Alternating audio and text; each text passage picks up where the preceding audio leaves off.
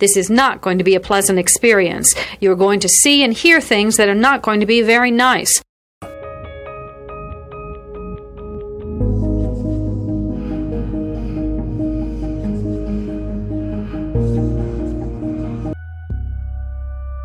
Experts divide serial killing into two general types, organized and disorganized. An organized killer brings everything he needs to complete the murder. A disorganized killer improvises. Begin.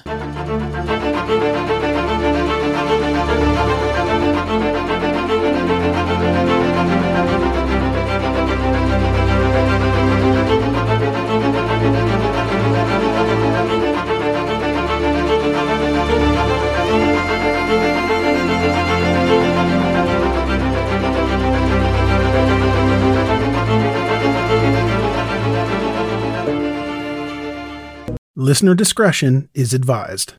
Mom deserves the best, and there's no better place to shop for Mother's Day than Whole Foods Market. They're your destination for unbeatable savings, from premium gifts to show-stopping flowers and irresistible desserts. Start by saving 33% with Prime on all body care and candles. Then get a 15-stem bunch of tulips for just $9.99 each with Prime. Round out Mom's menu with festive rosé, irresistible berry chantilly cake, and more special treats. Come celebrate Mother's Day at Whole Foods Market.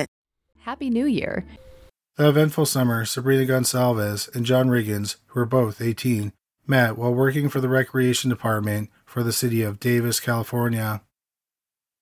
Riggins was an excellent athlete who excelled at soccer and baseball.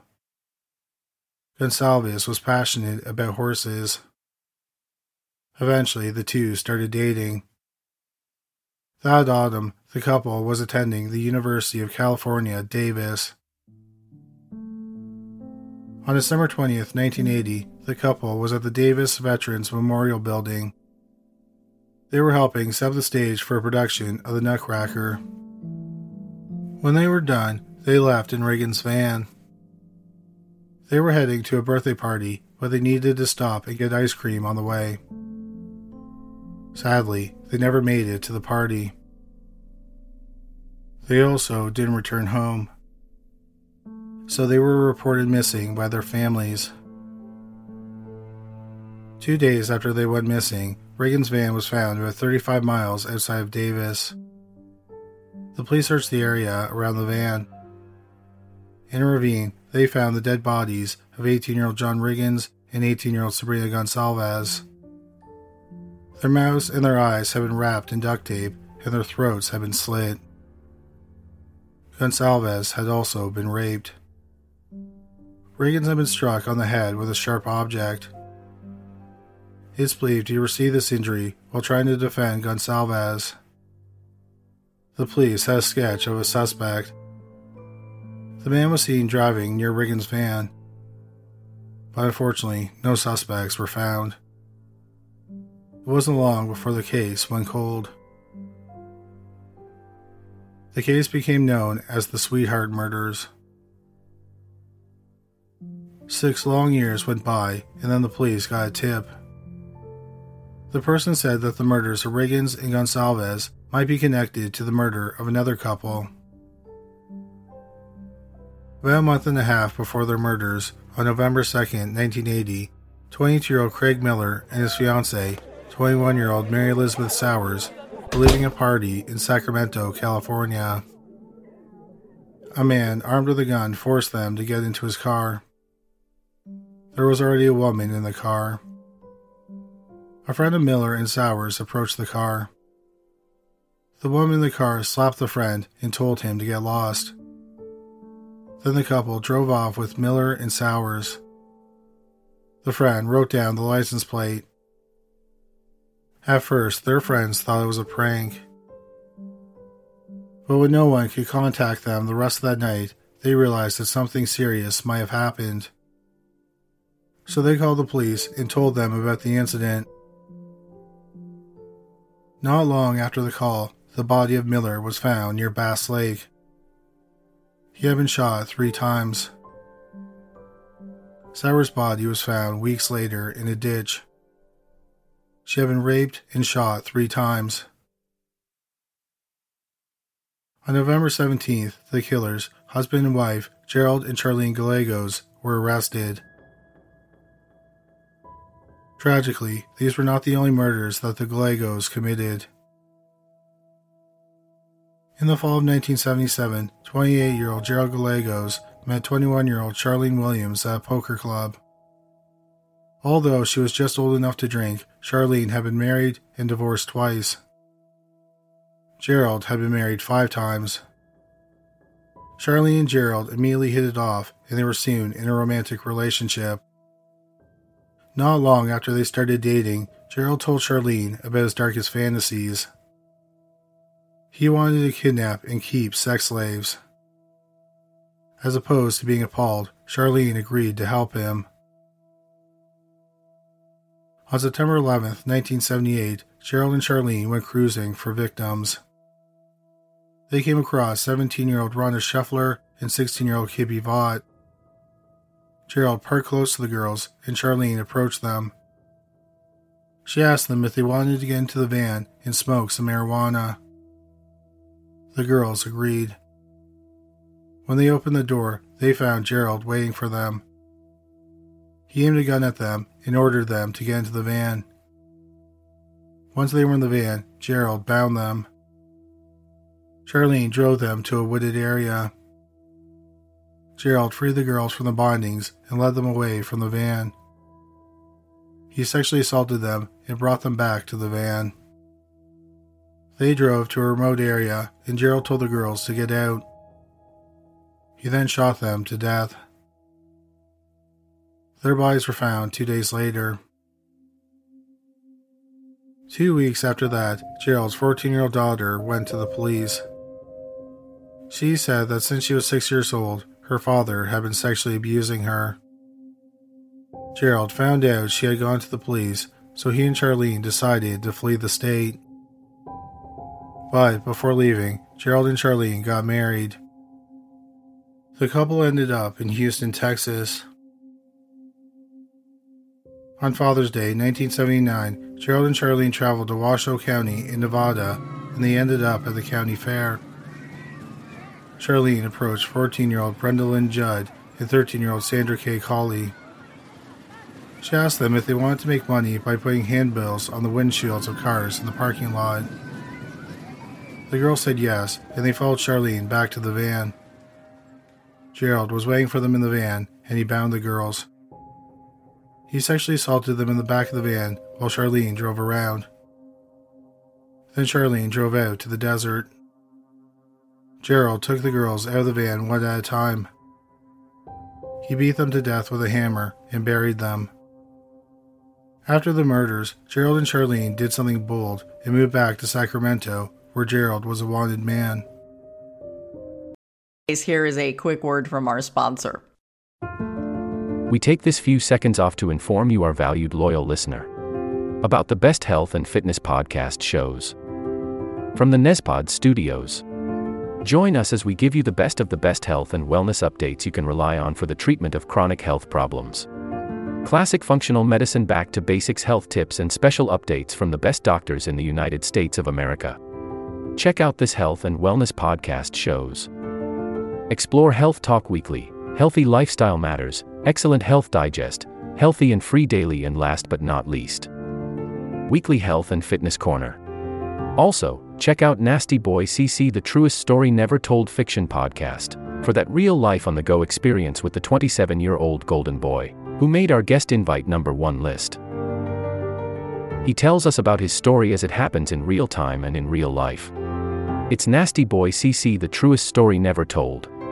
Go get a load of that happiness, because happiness is healthy as we know it. Join us every week as we continue to provide you the best of health and fitness wellness updates from around the globe. Enjoy the show.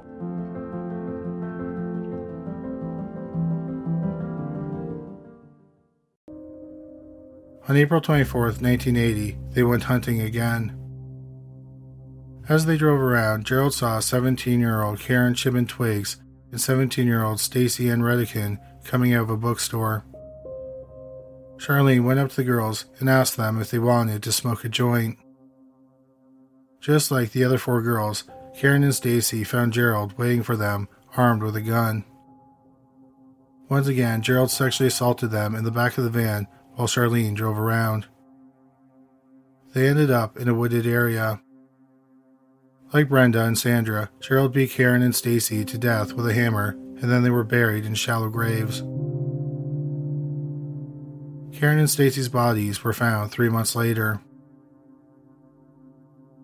A couple months after killing Karen and Stacy, the Gallegos were driving on a highway. They came across 21-year-old Linda Aguilar, who was hitchhiking. She was 5 months pregnant. They pulled over and offered her a ride. She got into the van. Charlene drove to a remote area and Gerald raped Linda. He beat her to death with a rock, and to ensure she was dead, he strangled her to death. Linda Aguilar's body was found several weeks later.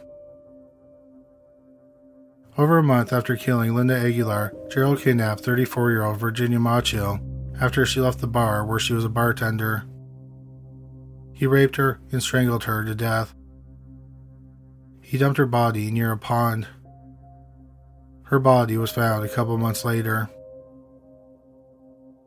Nearly 4 months after that murder, Charlene and Gerald kidnapped and murdered Craig Miller and Mary Elizabeth Sowers, which eventually led to their arrest. In 1983, Gerald was found guilty of murdering Miller and Sowers, and he was sentenced to death. In 1984, he was extradited to Nevada, where he stood trial for the murders of Karen Chipman Twiggs and Stacey Ann Redkin. He was found guilty and he was sentenced to life. Charlene made a plea deal and testified against Gerald. She was sentenced to 16 years and 8 months in prison. The police noted similarities between the murders the Gallegos committed and the murders of Sabrina Gonsalves and John Riggins. The Gallegos generally kidnapped pairs of people from public spaces. The women were raped. Then their bodies were dumped in rural areas. But the police knew there was no way Gerald and Charlene killed Riggins and Gonsalves. That was because they were in jail at the time of the murders, because they had been arrested for the murders of Miller and Sowers. The police ended up developing an unusual theory. The police developed a theory that the murders of John Riggins and Sabrina Gonsalves were copycat murders to make it look like the Gallegos were innocent. The Gallegos could simply point out that some other psychopath was killing couples, which might create reasonable doubt in their case. The police thought that Gerald's half-brother, David Hunt, may have been the one who committed the murders. David had a criminal record that made him a plausible suspect. In 1985, he was running a marijuana operation ring. In June 1985, he was arrested for kidnapping, attempted rape, and attempted murder. He had kidnapped a couple near Fort Lewis, Washington, and nearly killed them. For the crime, he was sentenced to 35 years in a federal prison. The police concluded that David probably didn't work alone in the murder of the couple. They all thought that his wife, Sue Ellen Hunt, his former cellmate, Richard Thompson, and his friend, Douglas Lanier, all played a role in the murders. Just weeks before the murders, Thompson was in San Quentin prison. He escaped on November 24th in his plea that David helped him. Then, while he was on the lam, they planned to kill a couple to help David's half-brother look innocent. The police theorized that on the night of the murder, David, Sue Ellen, Thompson, and Lanier came across Riggins and Gonsalves in the parking lot of the grocery store when they stopped to purchase ice cream. They drove them out of town, and at least one of them raped Gonsalves, and then they killed the couple. In November 1989, 9 years after the murder, David Hunt, Sue Ellen Hunt, and Richard Thompson were all arrested. Lanier was arrested a few months later. All four maintained that they were innocent. They all said they had never murdered anyone. David Hunt claimed he had no association with his brother. He said that Gerald was dead to him. If the four were to be convicted, they were looking at the death penalty. The problem was that the district attorney had no physical evidence connecting any of the four to the murders. So items in the van were examined. One of those items was a brand new quilt that was a gift for Gonsalves' sister. Semen was found on it. Before the trial, the district attorney asked three men for a sample of their DNA.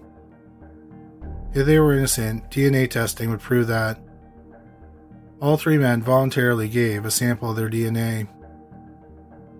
It turned out that none of their DNA matched the men. So in January 1993, the charges against all three men and Sue Ellen Hunt were dropped. The case was considered cold again. In 2002, the DNA was uploaded to a DNA database. A match was found. It belonged to a 53-year-old man named Richard Horsefield.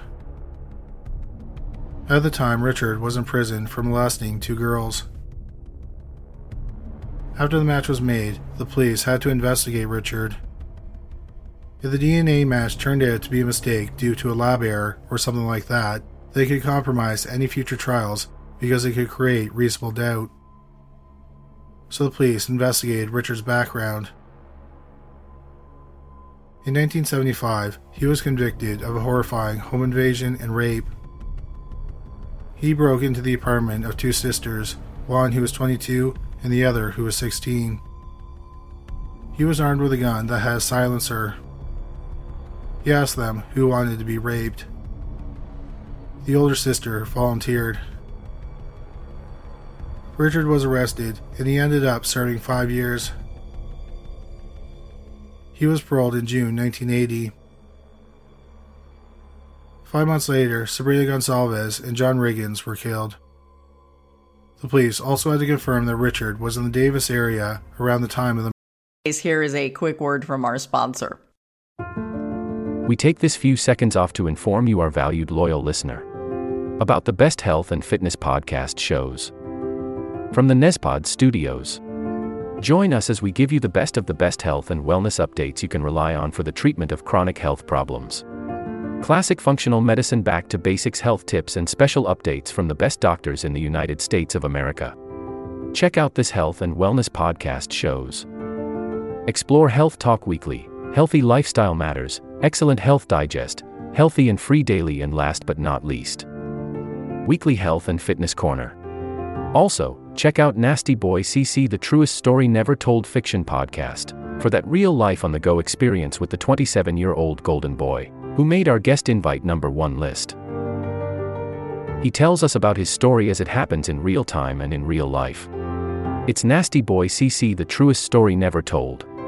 Go get a load of that happiness, because happiness is healthy as we know it. Join us every week as we continue to provide you the best of health and fitness wellness updates from around the globe. Enjoy the show.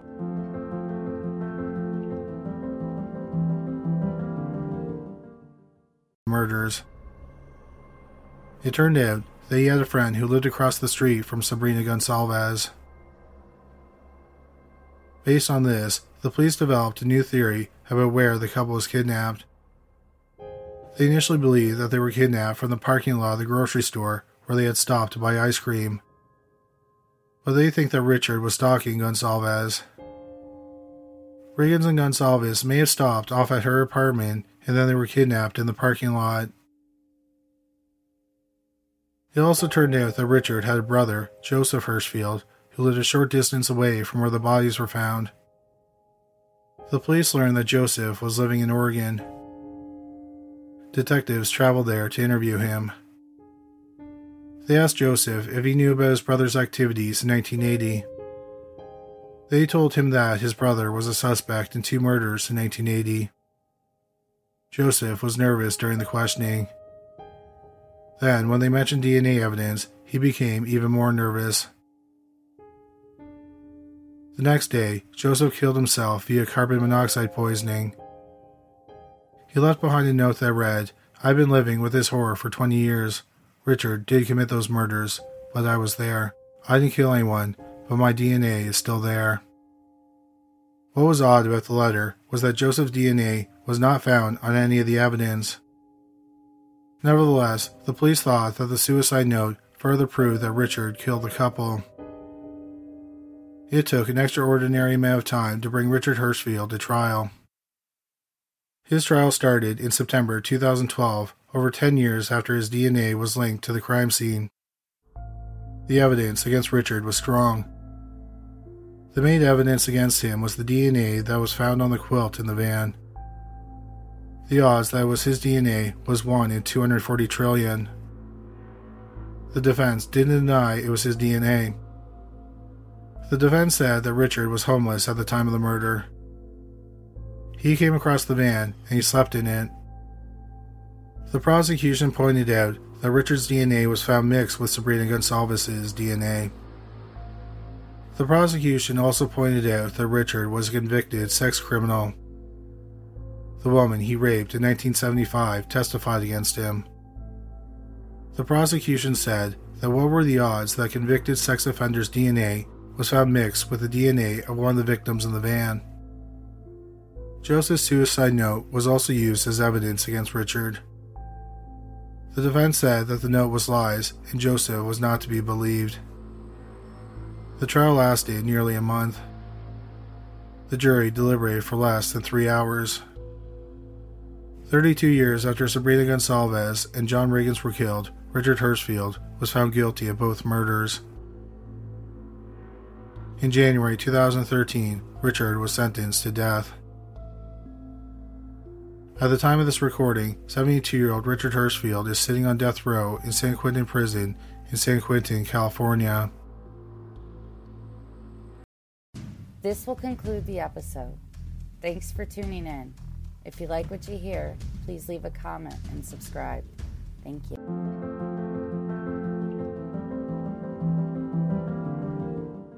We have a great show today, but first, take a second to make sure you've subscribed to our show wherever you're listening to podcasts. It's the best way to make sure you don't miss any of our episodes. Thanks. This will conclude the episode. Thanks for tuning in. If you like what you hear, please leave a comment and subscribe. Thank you.